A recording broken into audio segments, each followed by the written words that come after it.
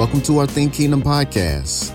This week begins a new week as well as a new series we're calling Live Ready, Remaining Faithful in Difficult Times. So let's go ahead and jump in and see what God's Word has for us with our lead pastor, Antoine Lassiter.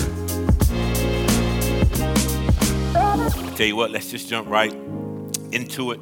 Listen, you see that clip? You see the clip with the guy training? I think we're entering this season where I believe that we're training for something. In my lifetime, I used to watch Mike Tyson with my grandfather. So I remember watching Mike Tyson fight, and my grandfather would say, "Good God Almighty, that boy good," because of just the sheer, what do you call it? The sheer brute force that he used to battle his opponents. And he was quoted as saying, everybody has a plan until they get punched in the mouth. And I remember him breaking that thing down. And he was saying that people were asking him before the fight, like, what's going to happen? And Tyson said they were talking about his opponent, his style, and how he was like sort of like a dancing. He would do a lot of lateral movements. And there was like, how are you going to defeat this guy? And he very cavalier said, everybody has a plan until they get punched in the mouth. And then they stop in fear or they freeze. And it's hard to do what you learned. It's hard to do what you have been taught when the punches keep coming. So Mike Tyson was saying, listen, when we have all these plans and we have these plans for this battle, this match, but when the punches come, it's like you have a tendency to forget what you were taught. And so I'm not a boxer, but I love the way Mike Tyson used to fight. And he said that every time there was a punch, there was a counter punch. So he trained himself how to take the blows while also attacking. But his training regimen was bananas. His training regimen will start at 4 a.m. and he will get up and run for about 3 to 5 miles. He will come back home about 6, take a shower, go back to bed, wake up about 10, and then the training really began because he will watch what he ate. He couldn't eat anything when he was preparing the battle. About 12, he would go through 10 rounds of sparring, and then 3 sets of calisthenics, pumping his heart. And then at 2, he'll have lunch. About 3, it's another 4 to 6 rounds of sparring, bag work, slip bag, jump rope, wheelie bag, focus mitt, speed bag, and then 60 minutes on a stationary bike, and then 3 more sets of calisthenics. By 5 o'clock, there'll be 4 more sets of calisthenics routine, and then he would do a slow shadow boxing, focusing on one technique at a time in order to master the mechanics. And then 7, he would eat another balanced meal. Couldn't eat anything. And so and then at 8 o'clock, he would do another 30 minutes on the exercise bike for recovery purposes. And he would not do any resistance training about 8. He would turn in at 9, watching all his film, watching his mistakes, watching his opponent, only to get up 4 o'clock the next morning to do it all over again. For a 36-minute fight, he will train 7 days a week. 7 days a week, watching what he ate, 7 days a week, 8 to 10 hours every day for 9 months for a 36-minute fight, which in his heyday will only last about 30, 45 seconds. So he would do all this work to prepare himself to fight. How to remain faithful in difficult times. When the punches come, and girlfriend, they coming. When the knockout seems inevitable. When you don't feel like the training is enough. When the blood from the cuts burn your eyes. when the voices from the corner become distorted and you can no longer hear what your coaches are screaming in the corner. When it feels like the round won't come to an end and you're struggling and suffocating for breath. Will we do what we were taught? Because it all comes down to how many punches you can take. You have been training well, some of us. Because if we master one technique, we destroy the whole workout by what we eat. And so we're grasping for air because we won't do the work required for endurance. And our stamina won't even allow us to make it through the first round. And so we struggle constant. And so we are 1 week removed from the greatest day in history, Easter. But the story doesn't just end from that celebration. So we talked last week, the road from the resurrection, and now we're talking about living ready. Because the resurrection is not just our get to heaven card, we still on earth. So what we going to do now? What we going to do now when the punches come? What are we going to do now when our opponent's just putting in the body work and taking our breath? Are we training to live ready? Or are we looking? Look, there's two attitudes that we have that I saw predominantly in high school. Shout out to my high school friends who are watching. That some of the bullies were looking for a fight. They would go on the aggressive, and they would literally go on the aggressive. And there are times that I believe that we got to be more aggressive when it comes to the things of God, right? Then there are times when we just have to take a defensive posture, but that does not mean that we should not learn how to take a punch. Because everything will not, man, listen, y'all know my heart. If you're watching and you're confused, just DM me. I hear people decreeing and declaring, but don't know how to suffer well. The scriptures are clear. Listen, I believe that not only that we can enjoy life, but when persecution comes, what is our response? Peter, 1 Peter chapter 1. Peter is about to set this tone for the next few weeks. And you know what? We've been giving Peter a hard time. Rightfully so, but we've been giving Peter a hard time. So Peter busts open the door, 1 Peter 1:1. Peter, an apostle of Jesus Christ. Now, trick question. Who wrote 1 Peter? Peter. Thank you. Everybody's like, well, I'm not sure now. 1 Peter, an apostle of Jesus Christ. Who you writing to, Peter? To those chosen, living as exiles, dispersed abroad in Pontus, Galatia, Cappadocia, Asia, and Bithynia, chosen according to the foreknowledge of God, the Father, through the sanctifying work of the Spirit, to be obedient and to be sprinkled with the blood of Jesus Christ. My grace and peace be multiplied to you.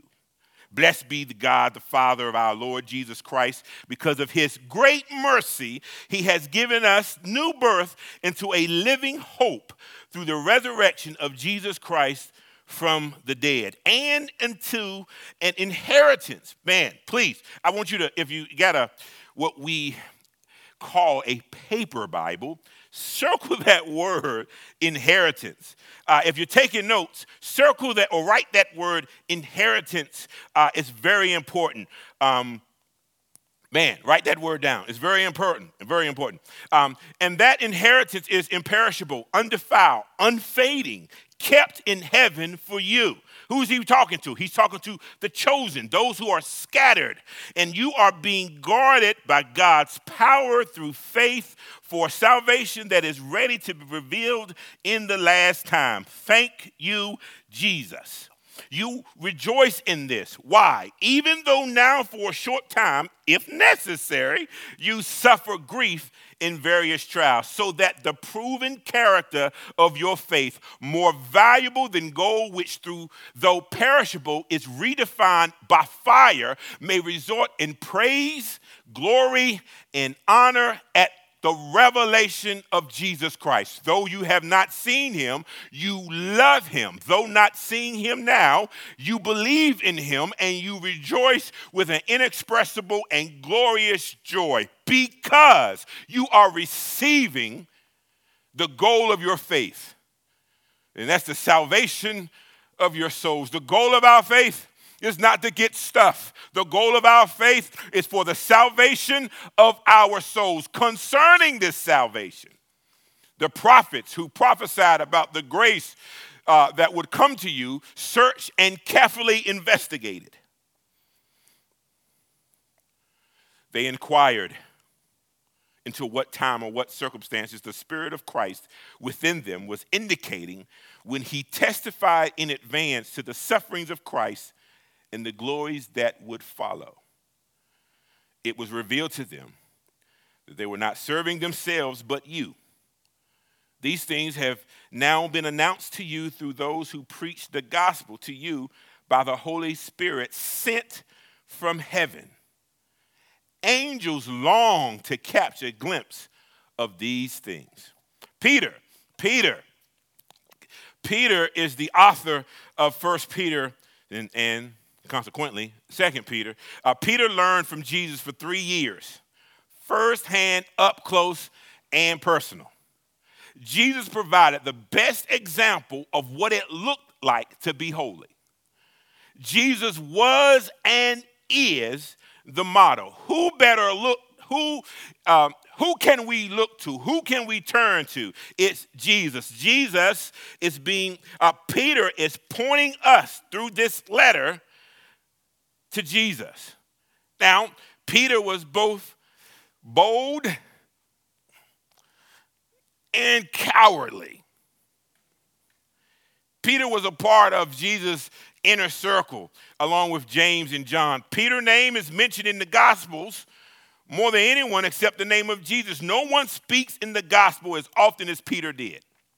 And Jesus spoke more to Peter than to any other individual. Peter was that dude who actually rebuked Jesus for speaking of his death. Peter is that same dude that walked on water. Peter asked, how many times should we forgive someone? Peter told the Lord Jesus, hey, don't wash my feet. And then when Jesus said, okay, if I don't wash your feet, you have no parts. And then Peter was like, well, wash my whole body. Like this is Peter. Peter, when the soldiers came to arrest Jesus, Peter is that dude that kept a pocket knife and cut Malchus' ears off. And Jesus looked at Peter and was like, bruh, like, what are you doing? Peter is that guy. Peter was the one who said, Lord, where can we go? When Jesus said a hard saying, like Jesus had this crowd, no one can thin a crowd like Jesus.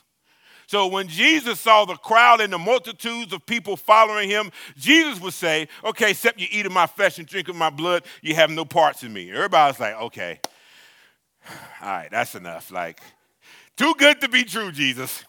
And they left. And then Jesus looked at the disciples, you leaving too? Peter was like, where can we go? We've given up everything to follow you. Peter is that dude, notoriously reminds us, we remember him by being so bold, thou art the Christ, the Son of the living God. When Jesus asked him, well, who do you say that I am? And then when Jesus says, man, flesh and blood ain't man, you good. And then Peter's that same guy when Jesus says, look, I'm about to go. And Peter speaks up, even if I have to die with you, I will not deny you. And Jesus looks at him and was like, you about to deny me 3 times. That's Peter. So Peter, you see a transformation for Peter.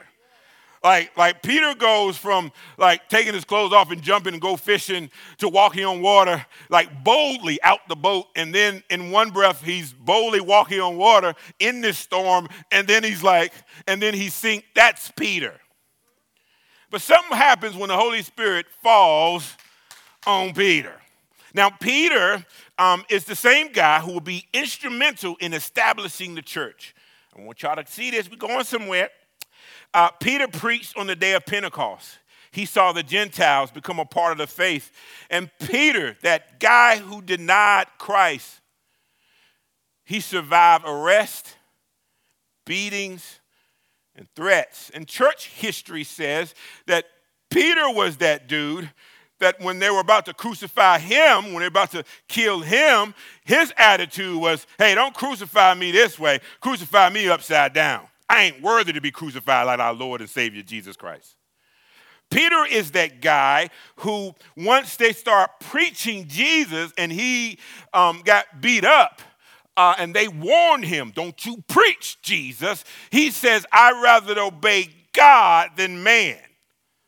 Now, that's the Peter now that's writing this letter to Christians who are now beginning to feel the pressure of being Christian. Oh, it's cool being Christian when we in. I mean, it's the, Lord, first of all, I want to thank, every award show, I want to thank God, Lord Jesus Christ. I want to thank him. And it's like, bro, have you listened to your own music?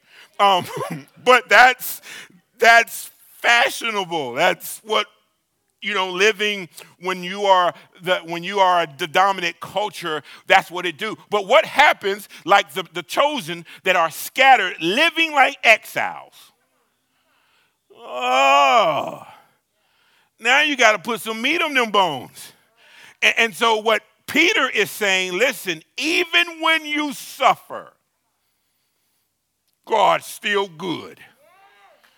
Even when you're ridiculed, even when you mock, Pastor, what are you saying? I'm saying that Peter, that dude who we see that transformation from the coward guy who was focused on business and handling his business, when that thing transitions and now he has a revelation of who Jesus Christ is, he a little different now.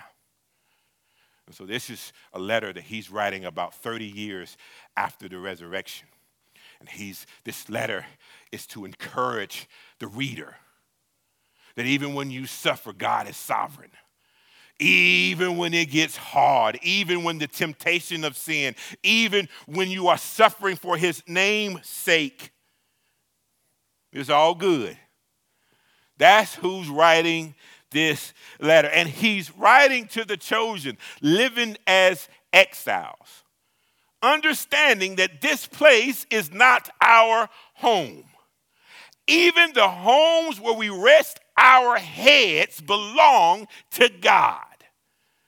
Oh, it's hard to preach this, especially when we are so focused on individualism. It's hard for us to preach a message that says everything that we have or own belongs to God and should be set aside for his use. Whoa, what? My money, my health, my kids, even the place that I live, he has orchestrated me to be a missionary in that place I live. How come you don't know now one of your neighbors? When he says, man, very important. Some translations say pilgrims. Imagine when we go to college. Well, outside of me, who really enjoyed college and had an extended stay in college, most of us,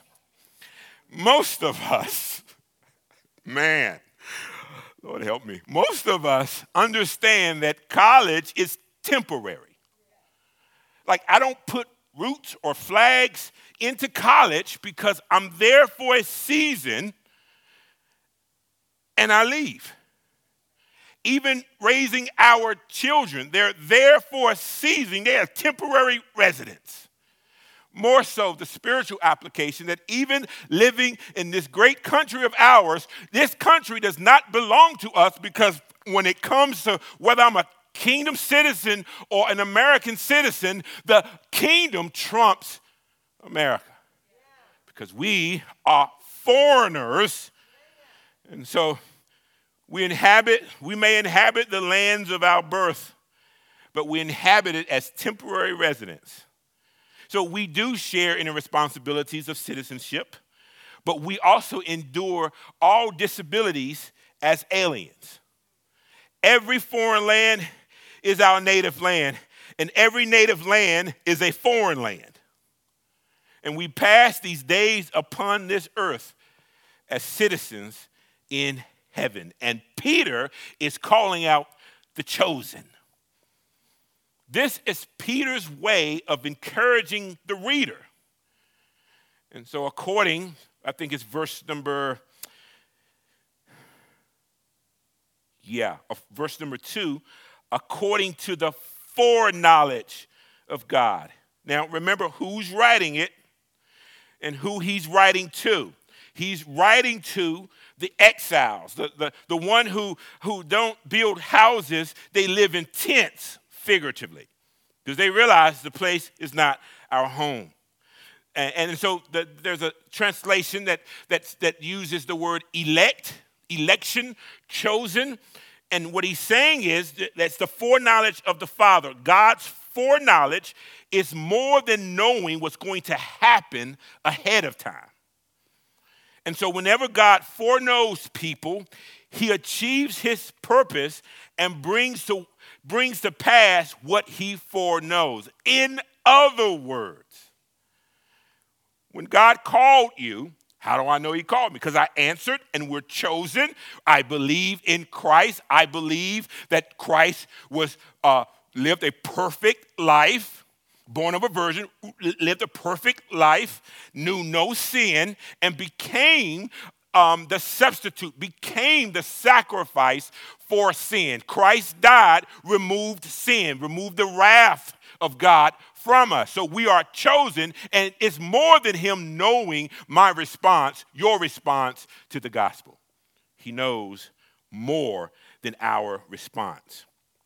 The Holy Spirit sanctifies, remember, according to the foreknowledge of God the Father, through what? The sanctifying work of the Spirit.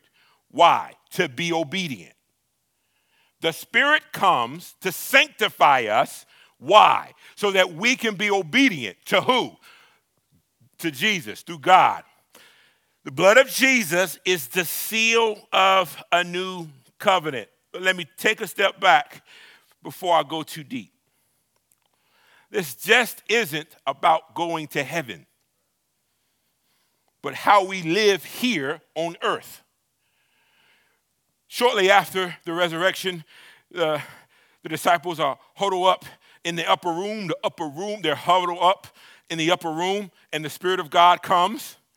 And then the disciples say, hey, when will you restore Israel? And Jesus is like, bruh, my kingdom is not a place. That my kingdom is far more reaching than what you're believing. And so when the Holy Spirit comes upon us, it's not just to speak in tongues. It's not just it's more than that. It's to bear witness to who Jesus is.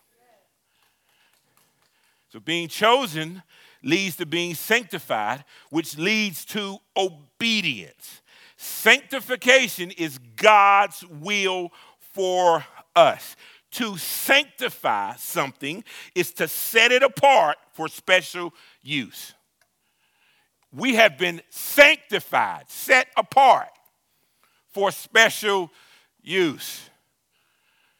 I want you to sort of soak that in. We've been set apart for special use. Holiness. Now, when I was growing up, holiness was used in the church every third word. You got to be holy. Holy.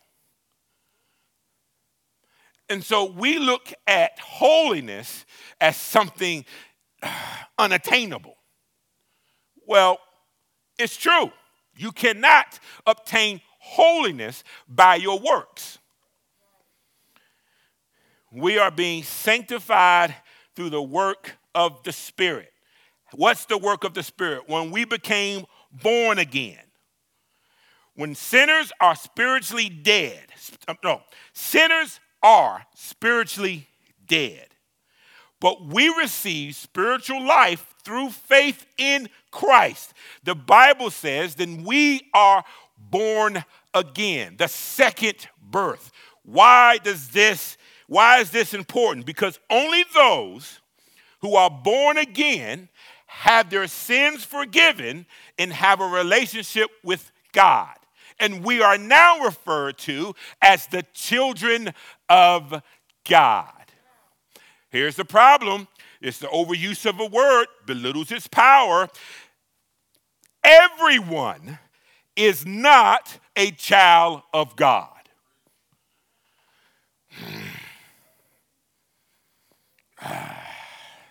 Man. Now, everyone's created in the image of God. Right? And we all have characteristics. But everyone is not a child of God. A child of God recognizes who Jesus Christ is, and then by faith in Christ, his atoning work on the cross, we are now considered a child of God. By having faith in Jesus Christ. Newsflash. If you have not been born again, by confessing your faith in Jesus Christ, who he says he is, and by the acknowledgement of his life, perfect life, sinless life, without sin, burial, and the resurrection, sir, ma'am, you are not a child of God. Ephesians chapter 2, verse 8, for it is by grace you have been saved. How? Through faith. And this is not from yourselves. It is the gift of God, not by works, so that no one can boast. It is the gift of God that leads us to salvation. If you reject the gift of God, you are not saved. When we are saved, we are born again, spiritually renewed, and now are children of God by right of the new birth. The new birth, by believing in Christ, we become children of God. Simply put, trusting in Jesus Christ, the one who paid this penalty of sin when he died on the cross, is the means to be born again. And that's why 2 Corinthians 5:17 says, therefore, if anyone is in Christ, he is a new creation. The old has gone, the new has come. New life. So you hear churches with their names, New Life. Churches like New Birth. Because we are recognizing that we have faith in Jesus Christ. It's a gift. We accept that we're sinners. He's the Savior.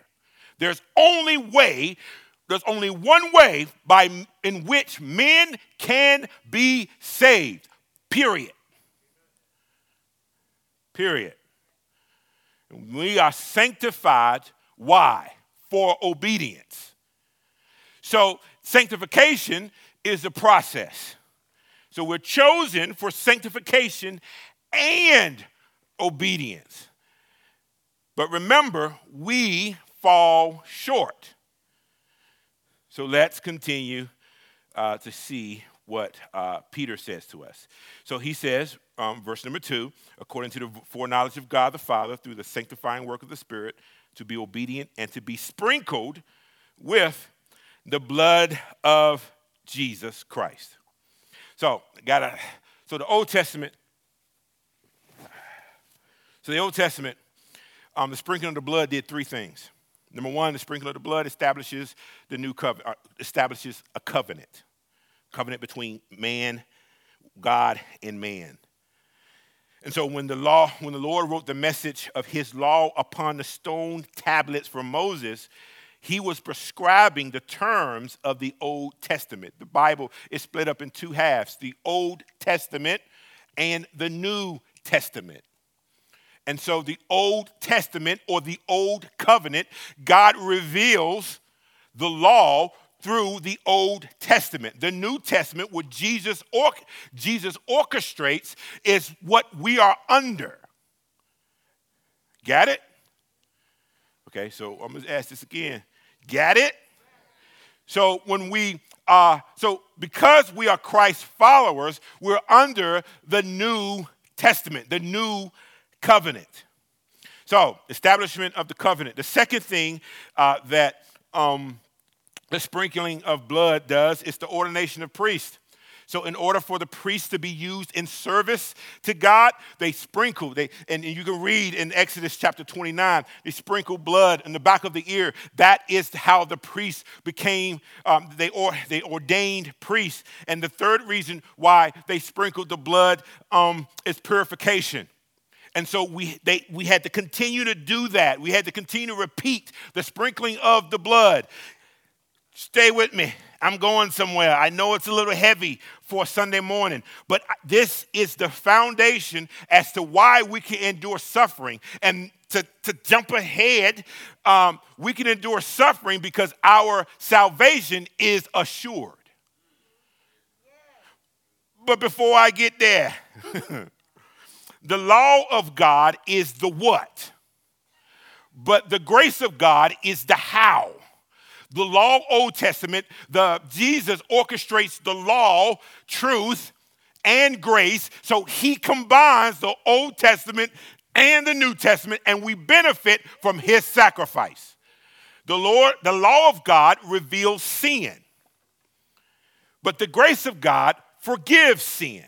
You see the inner workings of the Old Testament and the New Testament. The Old Covenant, the Old Testament reveals God's law.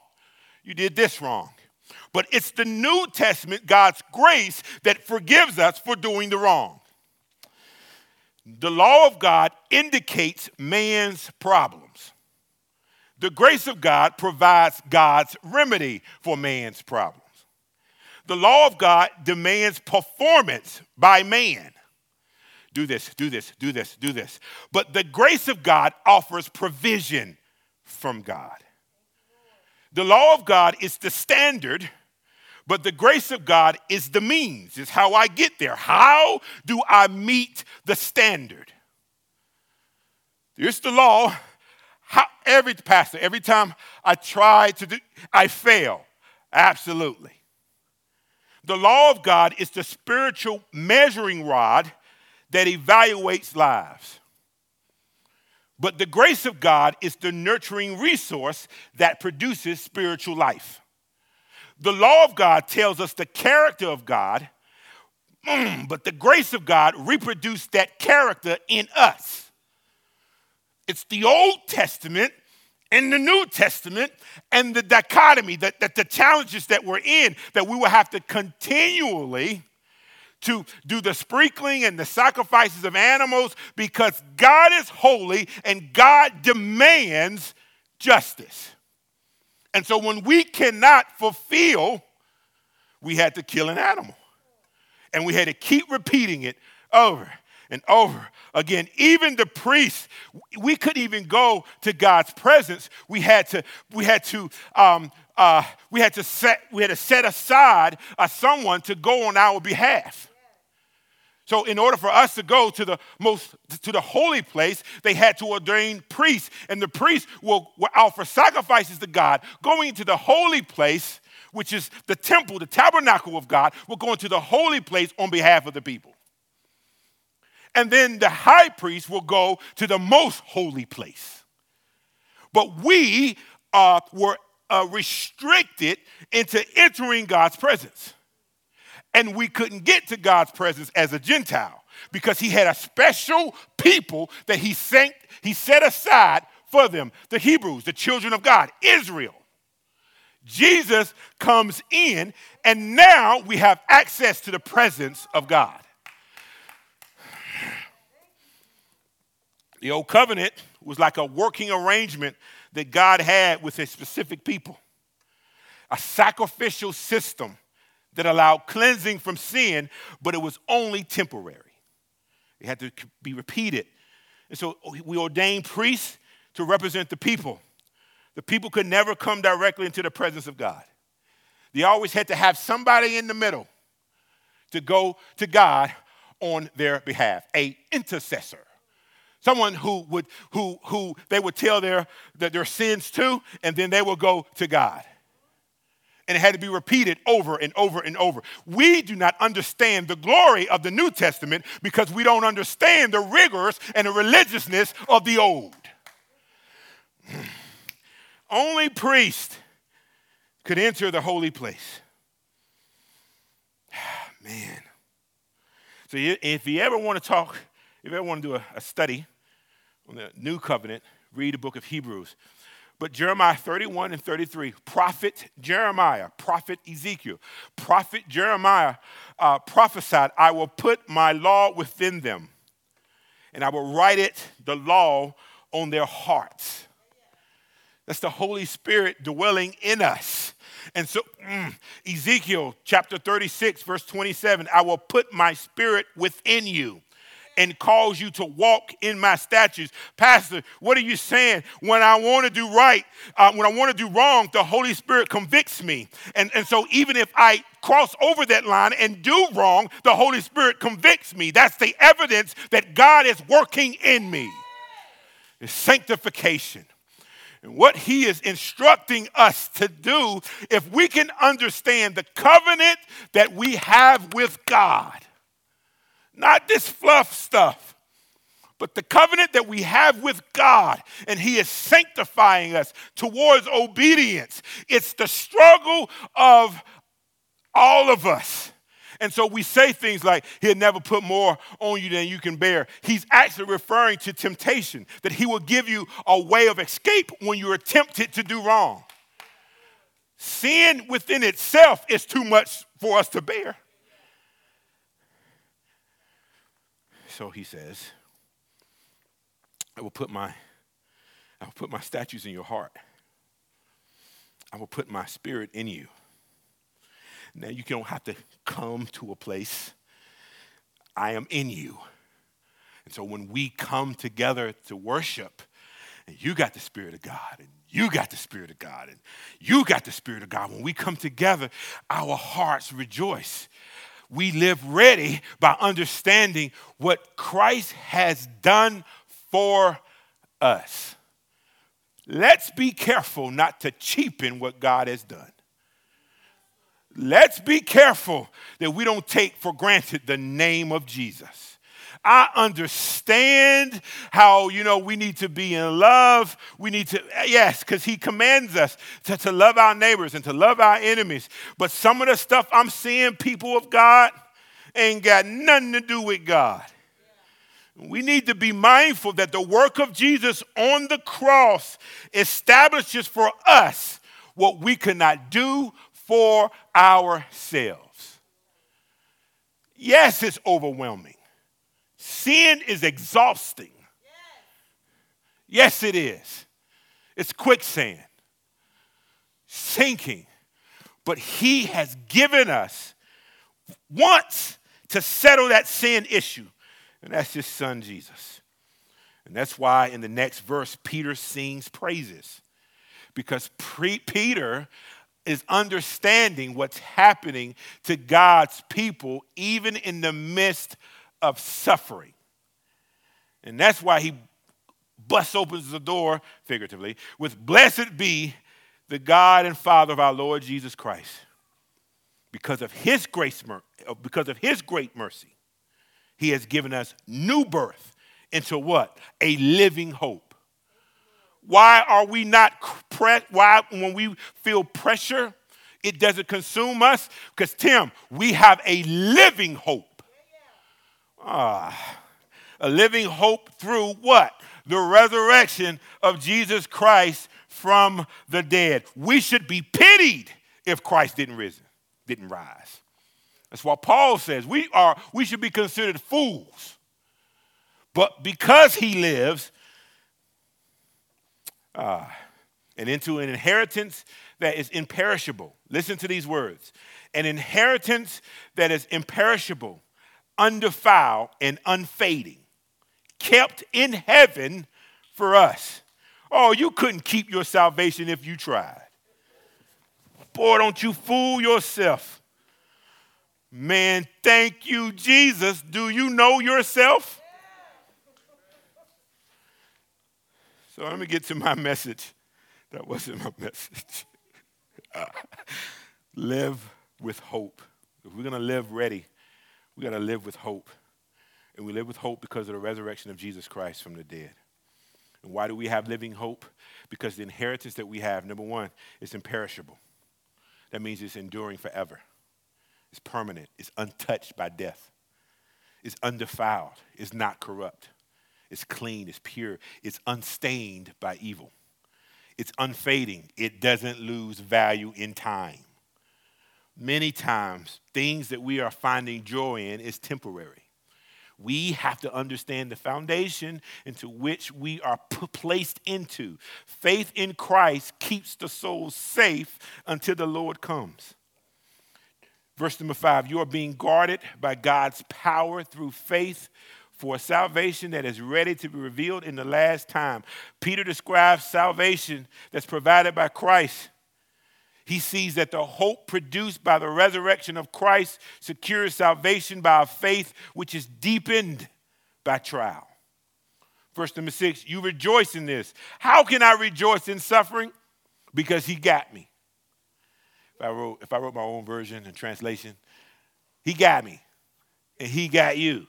Bad English. So, suffering is brief. Trial is brief. But inheritance is eternal. So that proven character of your faith, more valuable than gold, which through perishable is refined by fire, may result in praise, glory, and honor at the revelation of Jesus Christ. Though you have not seen him, you love him. Though not seeing him now, you believe in him. And you rejoice with inexpressible and glorious joy, because you are receiving the goal of your faith. Pastor, what is the goal of my faith? The salvation of our souls. The goal of salvation is the transformation of who we are. And that's why we rejoice. Verse number 10, concerning this salvation, the prophets who prophesied about the grace that would come to you searched and carefully investigated. They inquired into what time or what circumstances the Spirit of Christ within them was indicating when he testified in advance to the sufferings of Christ and the glories that we would follow. When you read the psalmists, when you read the Old Testament prophets, and they're foretelling the Messiah, the Christ, it's the Spirit of God working in them, speaking to a time that's surely to come, and we have benefits from what the prophets were saying. We have benefits from what the psalmist was writing, and now we actually reap the benefits of a Savior that has come, that was being spoken about in the Old Testament. Let me finish with these 3 points. How can I live with hope? The first point is the assurance of salvation. We have the assurance of salvation. That's why we can praise God. That's why we have a living hope. We are born again into a hope that is alive, sure, and certain. A hope that's grounded in God himself and his promises. A living hope that survives the various trials and challenges we may face. It's the bounce back. It's the resiliency. It's real, and because of Christ, that's why because we have what Christ has done for us on the cross, we have the assurance of salvation because of our faith in him and what he accomplished. Suffering is to come, but we must stay focused on what we have been birthed into. The hope is found in Christ that things will get better, and even if we die serving him, we know that we live on. It's temporary. Point number 2, we have an everlasting inheritance. This just This isn't just for tomorrow. This also is for right now, and it's also for eternity. It applies to our inheritance in Christ now. Guess what? It never perishes, it never spoils, it never fades. Our focus is God's faithfulness to his promise, not stuff. So when I'm talking about suffering, I'm not talking about some of the things that we're struggling with on this side because of maybe that. No, I'm talking about the suffering for his name's sake. Remember, blessed are the merciful, blessed are the peacemakers, blessed are those who are persecuted for my name's sake. It's that reoccurring theme that he sets us apart. And for setting us apart, some will endure suffering.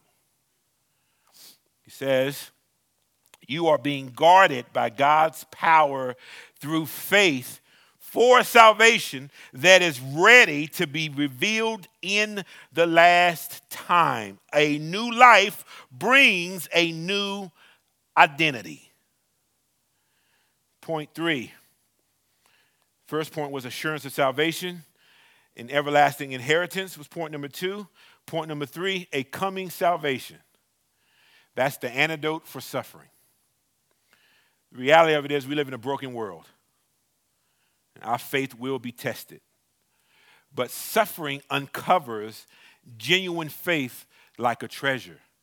And that's why he says when you are refined like gold, the impurities drop away from you. Faith is defined by trial and is also deepened by it. That's faith. It's been said a lot, and it has become somewhat of a cliche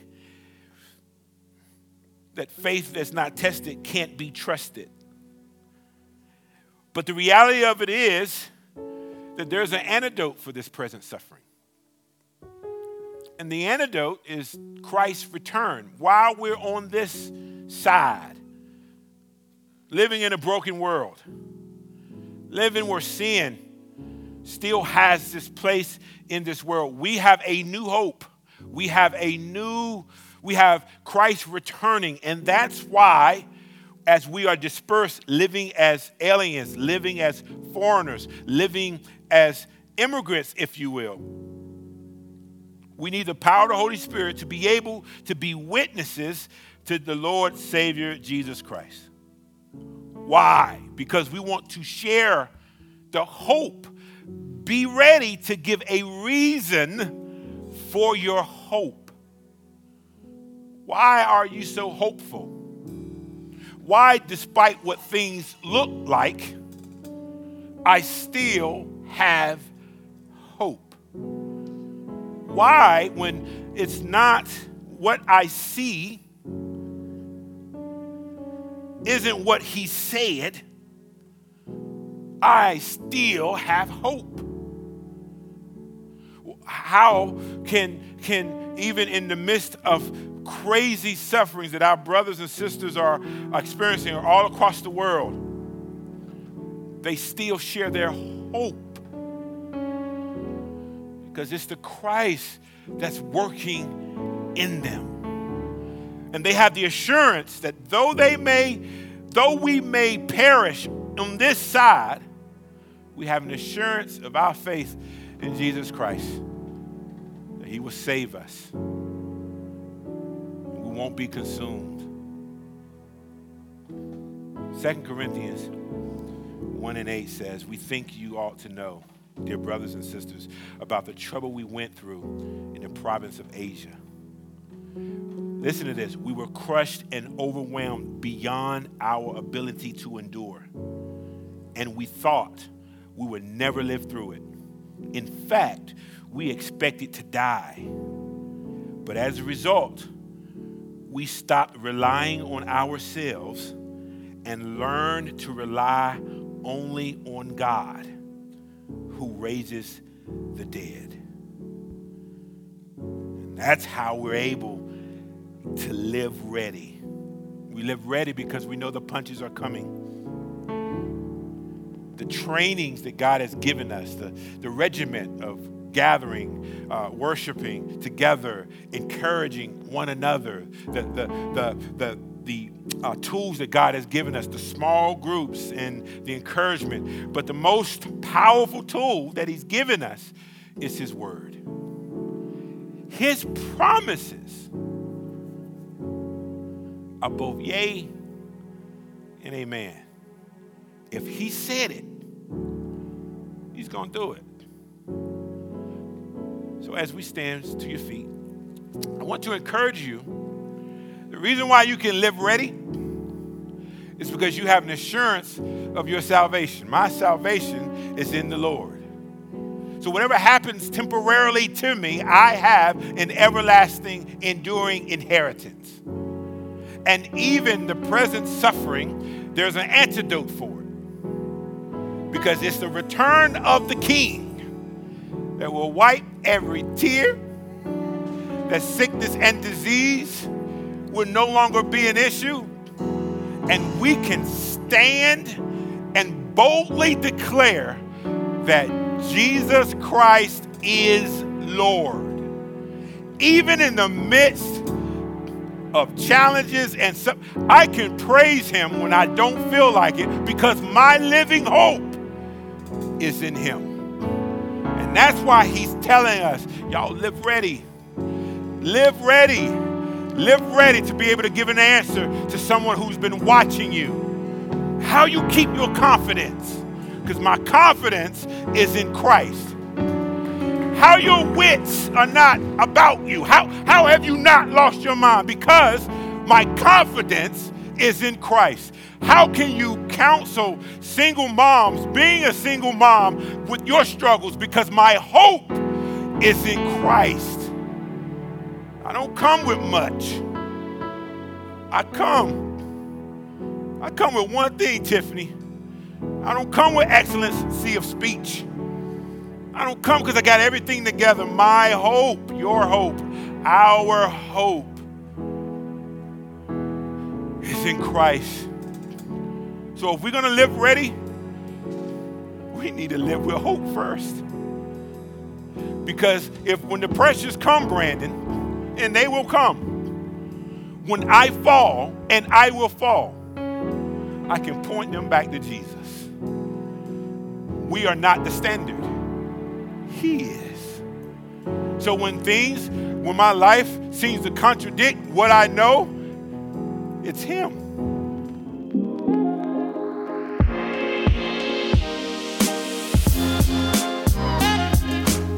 Pastor Antoine jump-starting our new series, Live Ready. We want to keep our eyes on the everlasting inheritance. This is where we draw our strength. If you are blessed by anything you hear on this podcast and you feel led to give, feel free to text the word GIVE to 704-741-3705. We want to thank you to all of our new friends who are now family of Think Kingdom. And if you haven't, go ahead and subscribe to us on YouTube, Facebook, and Instagram under Think Kingdom. And as always, you can go back, hear this message, and so much more right here, exclusively on our Think Kingdom podcast.